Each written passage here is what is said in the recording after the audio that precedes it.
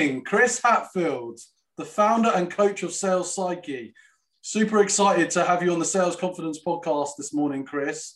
I'm really looking forward to our conversation. Yeah, James, thanks for having me. Excited to be here. So, Chris, a large part of the Sales Confidence podcast is to understand the story behind a wonderful founder like yourself. And what I'm really excited today is to hear about your journey and how you've gone on to develop what I believe is actually one of the greatest inventions for the sales profession in this decade. And I mean that, and I'm going to keep reiterating that because I believe so much in what Sales Psyche is doing and what you represent to the profession, and that I'm looking forward to our audience to learning more about the wonderful work that you're doing. But just to start with, I'd love to just understand, I'd like to break the ice. What's the first thing you typically think of when you wake up in the morning? What I think about is, what I now think about and ask myself is like, what can I do to be satisfied with my day? Like I try not to think about anything in particular, but I ask myself that question first of all before everything else gets on in it, because I used to battle a lot with perfectionism, and I found asking myself that question's better because it's based on my own perception and it's something I can check in with myself each day, and every day it's different, but it also makes me feel like every day I've done something, and as long as I'm satisfied with it, then that's all that matters. I like that perspective. I just think it eases how you feel about your own day, and keeps you in a more sensible state of mind. So that's great. I've seen you over the last 2-3 years really develop your brand around Sales Psyche, your thought leadership, positioning yourself as an expert in our industry. Like where does the motivation and inspiration come for you to embark on this journey that you're on now?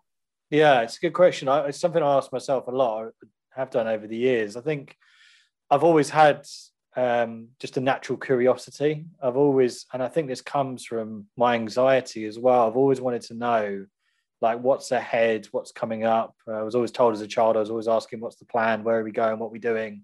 And I think it's just made me into someone who is always, curious to find out about people, about situations, about how I can keep on developing. And I think there's obviously a balance here, because it's not saying I'm never happy, but I feel like I've got a mission of, and we'll go on to this a bit later on about, and we talked about this on the live session, was around it being bigger than me. And I feel like that's my kind of inspiration and motivation, is that I know how much difference this can make to people, because I've seen it from my own journey. This is why I get out of bed in the morning, because I feel like I've got a duty to do that. And I feel like, with Sales Psyche, it doesn't feel like so much around selling it. It's more like, why wouldn't you want to support your team in this way? My first sales job was door to door. I was listening to Ollie Sharp actually this morning, and Ollie and I probably start off in similar ways. I went for a job thinking it was marketing, and it turned out it was door to door. I stuck around for 2.5 years in it, but it kind of it built those kind of foundations around that as well. Yeah, I love that. And especially for the sales listeners, I'm not sure how many people start today their career knocking on doors, because I think it's changed, but I've also had my experience of knocking on the doors, and it really teaches you that resiliency muscle and handling rejection, because knocking on someone's door to their personal home is quite a task and an undertaking. So I can see that manifested in developing that sales muscle in you early on. Like you've had an interesting career before you've embarked on a founder. Can you just talk us a little bit about that and what's made you successful and what you were focusing on in your career before you came out as a founder and as an expert in this field? Yeah, sure. So as I mentioned, I started off from university. First job was door to door, 100% commission only. And that's when I started to realize my anxiety was really impacting me. My mental health, I wanted to, when it was really severe, I wanted to like lock myself away and not want to speak to anyone. I couldn't operate. I'd like stop knocking doors the moment it happened. And it really started to sabotage me.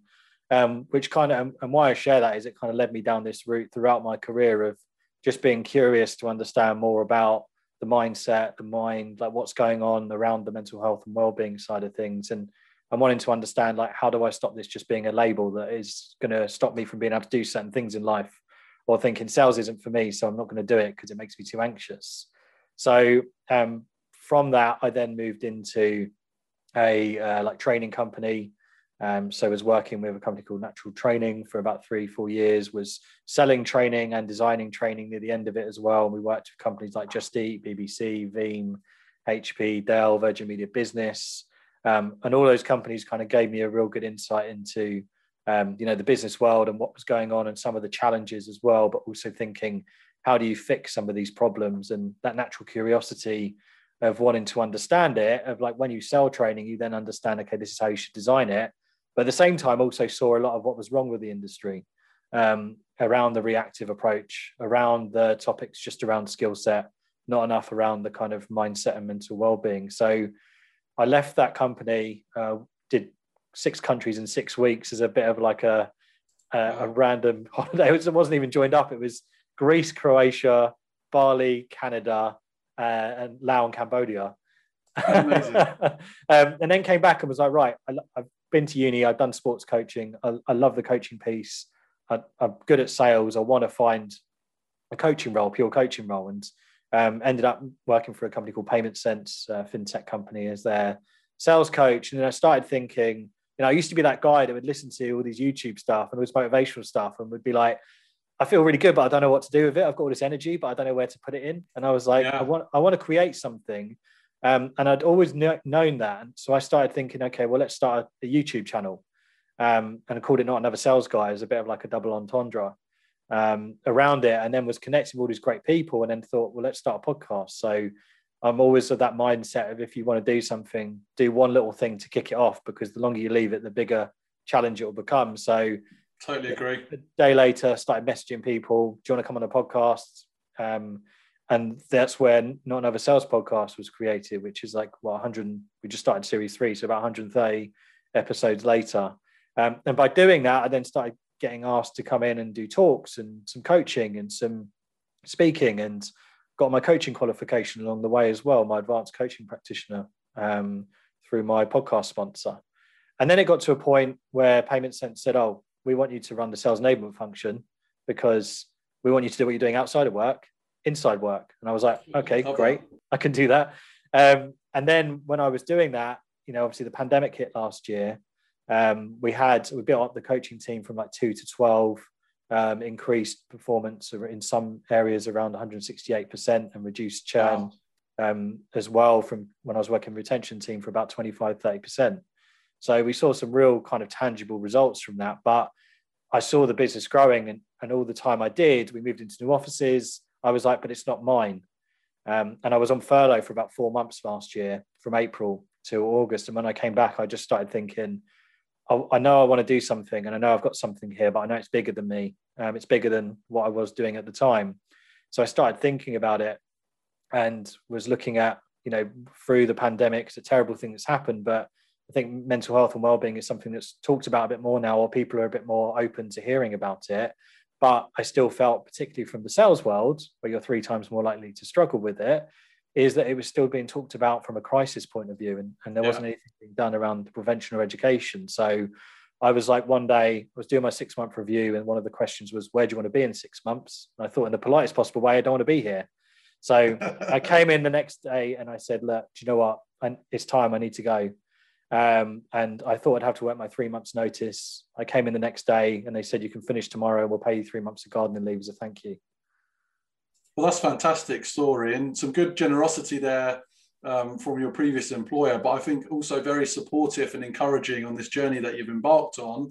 And I think we're all grateful that it's allowed you to double down and focus on the type of people you want to support. And I guess that leads us on to Sales Psyche, and it'd be great to understand, what is Sales Psyche? What do you do essentially, for those that are listening that have not come across Chris Hatfield, our guest today in Sales Psyche? Let us know. Yeah. So in a nutshell, I suppose I explain it's a bit like a gym meets Netflix for your mental health and sales performance is the best way of putting at it. And I'll go into a bit around why. The kind of mission is creating healthier minds, sales pipelines, and vibrant cultures. That's the kind of focus we have here. Is of course we're focusing on the mental health and well-being, but obviously that has an impact and a positive one on performance, and of course culture, which is even more important now than ever, particularly in a more remote world. So what that looks like is we've got two parts to the business. We've got the live and on-demand training subscription. So it's like the gym, Monday to Friday, twice a week. We do a Prime Your Mind morning mindset session, 10, 15 minutes designed to help get people in a good, healthy headspace with some anchoring exercises, some techniques and so on. Every Tuesday, we do a Psyche session, which is like a 45-minute interactive workshop. So for example, the last few weeks, we've done everything from understanding and managing burnout, handling imposter syndrome, what makes prospects say yes, using storytelling to sell. So a mix there of both types of topics. And then every Friday, we do an anonymous Ask Us Anything, where you come in on Zoom, no video, and you can ask any questions anonymously, even to me, the host, or whoever's hosting around that. And then all of that content is available in a Netflix-style library for people to be able to access and watch back, because just like the gym, when you sign up, there's so many classes, everything you can do, and you can do it all and it'll benefit you, but don't feel like you have to. Like, just get used to some of the things and then build yourself up to it. And that's exactly what we're looking to do with this. And should people want to have a more personable conversation around some of the areas that we're talking about, they can book a one-to-one confidential and impartial coaching session to come in and speak to a coach. And it's not therapy, it's not counseling, and that's purposeful because, one, I think there's a lot of services that do that well out there, but it can scare people off sometimes, I think, to go there. And also people perceive they need to have a problem before they go to a service like that. We're kind of the piece that sits before that,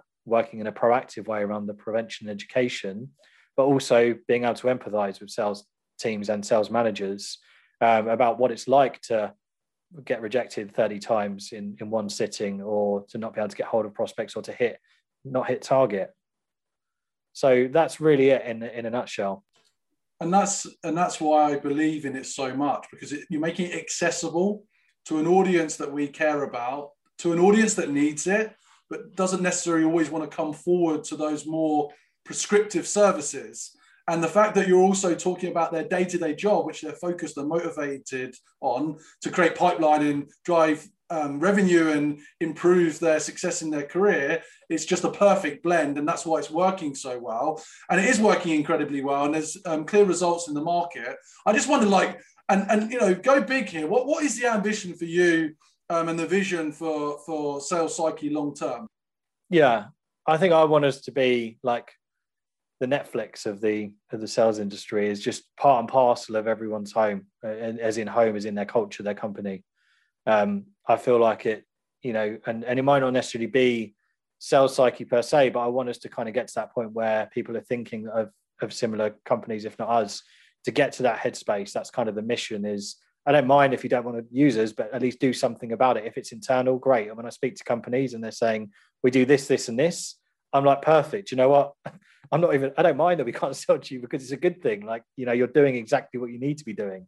And I want to kind of force people, if they don't, to realize that this is something that you need to work on. But from our perspective, I want to be global with this. We've started working with US teams already. I feel like this is something, because of the format of it, that is scalable and something that can reach out to people and still be tailored at the same time based on those coaching sessions.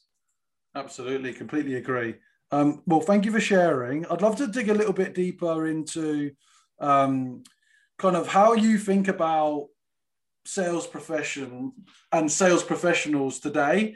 So from your experience, and this is for specifically our aspiring salespeople, on the line, what do you feel are the attributes that make a successful or good salesperson?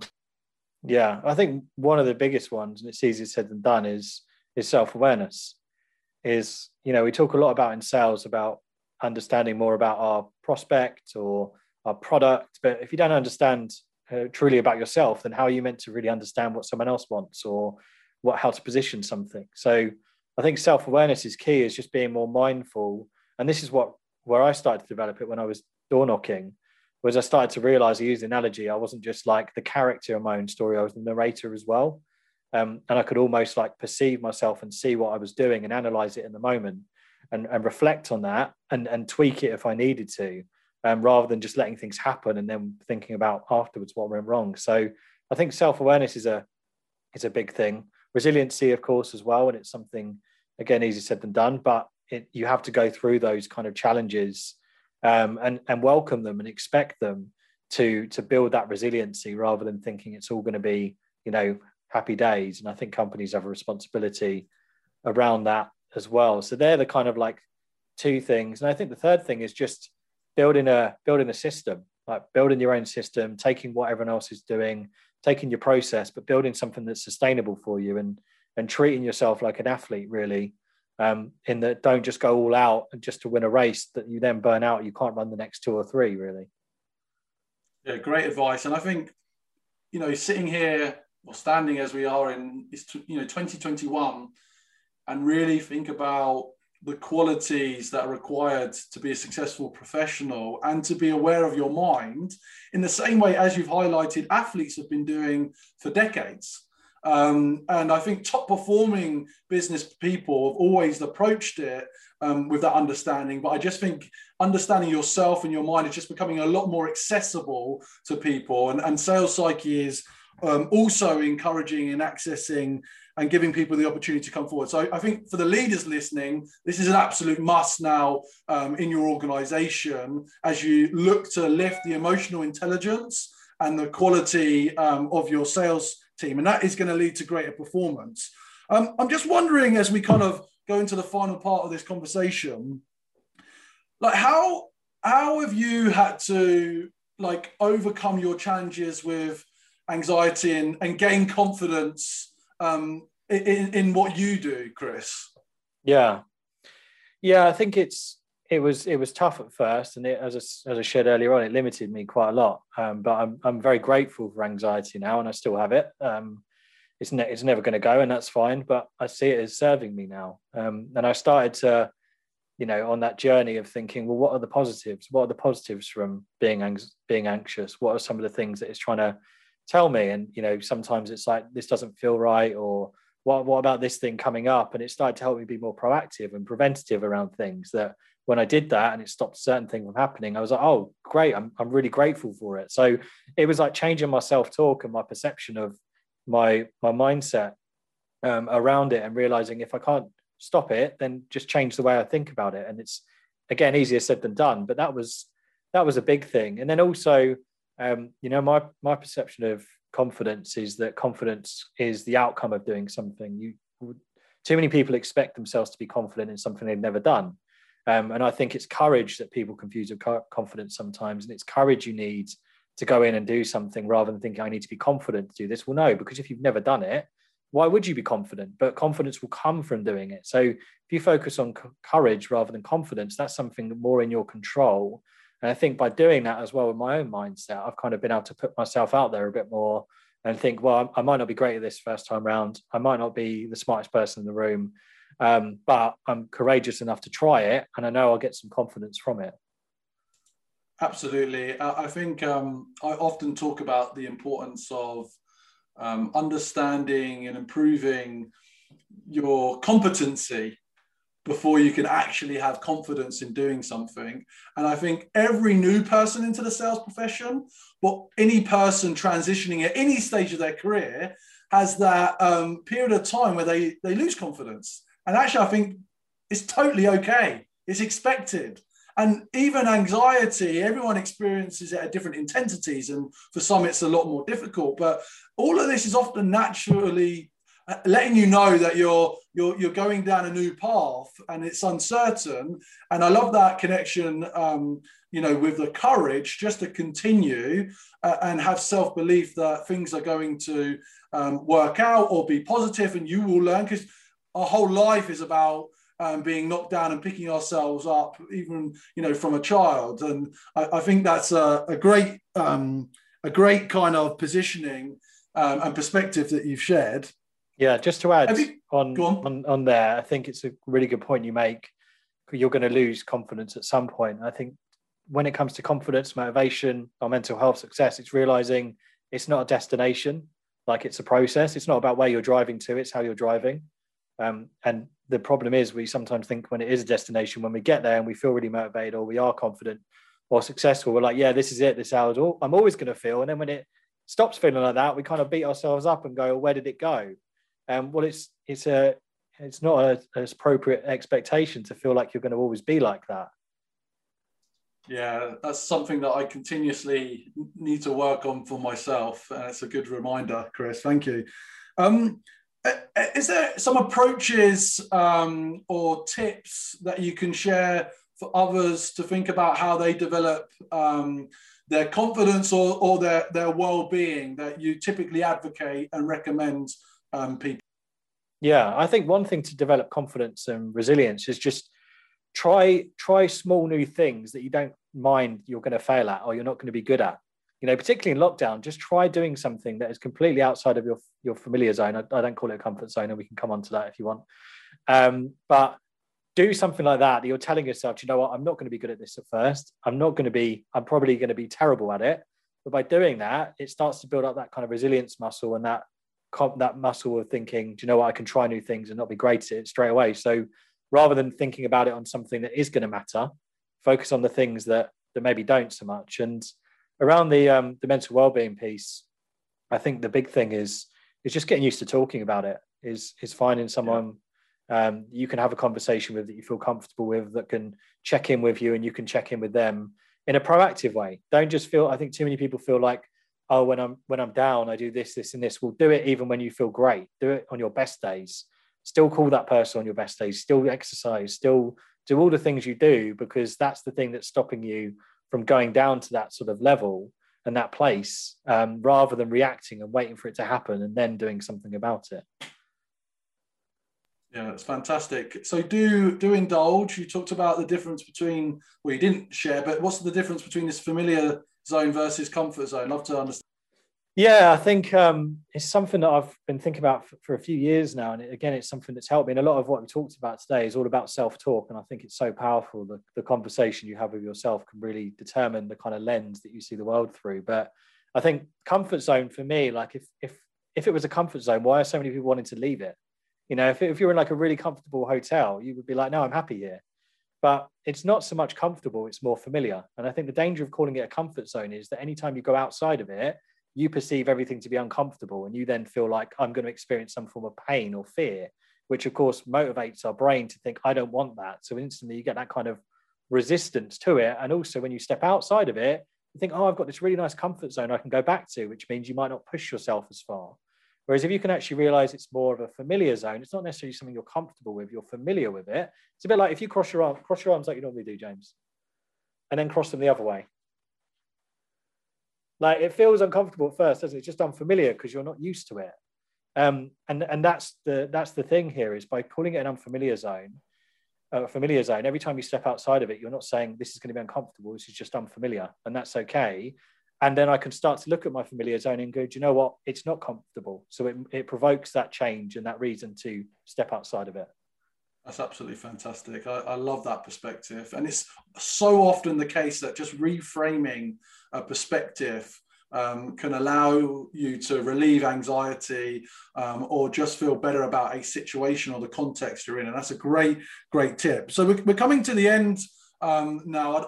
I'd love to just hear, this has been fascinating again, Chris. I really want more and more people to understand the passion that you are bringing to our industry and how you're supporting people. Are there any kind of final takeaways or perspective you'd like to share with the audience? Yeah, I think a big thing is just patience with all of this. If it's from an individual listening to this and you're wanting to work on it, don't expect what I've talked about today to happen overnight. The self-talk thing takes a while, but it's habits. It's building, it's starting small and just taking one or two things away from what I've talked about today, and starting small, doing it on top of like habit stacking, doing it on top of something else. So for example, if you want to get more mindful of your self-talk and you drink tea or coffee, just stick a label on the kettle saying, checking in with yourself, how are you feeling? and it'll just like prompt you to go, okay, what's my self-talk saying? Like, or on a scale of 1 to 10, how are you feeling?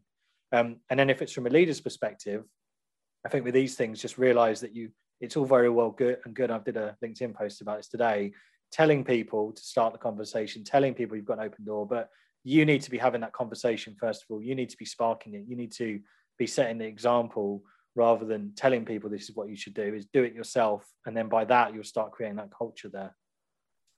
Fantastic advice, fantastic tips. Chris, it's been so wonderful to spend more time with you on the Sales Confidence podcast.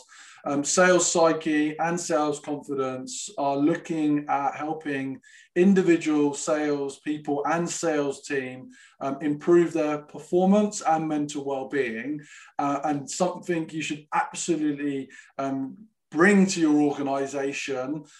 This is not just about improving people's well-being, although that should be a focus, but it's also aligned to business outcomes. And that's why I think Sales Psyche has got this perfect blend of positioning, expertise, and a leader in Chris that's really going to make a difference to organizations and people more broadly. Chris, thank you very much for being on the show, and I look forward to more opportunities for us to chat and share our views on the world. So thank you. Yeah, thanks, James. Thanks, everyone.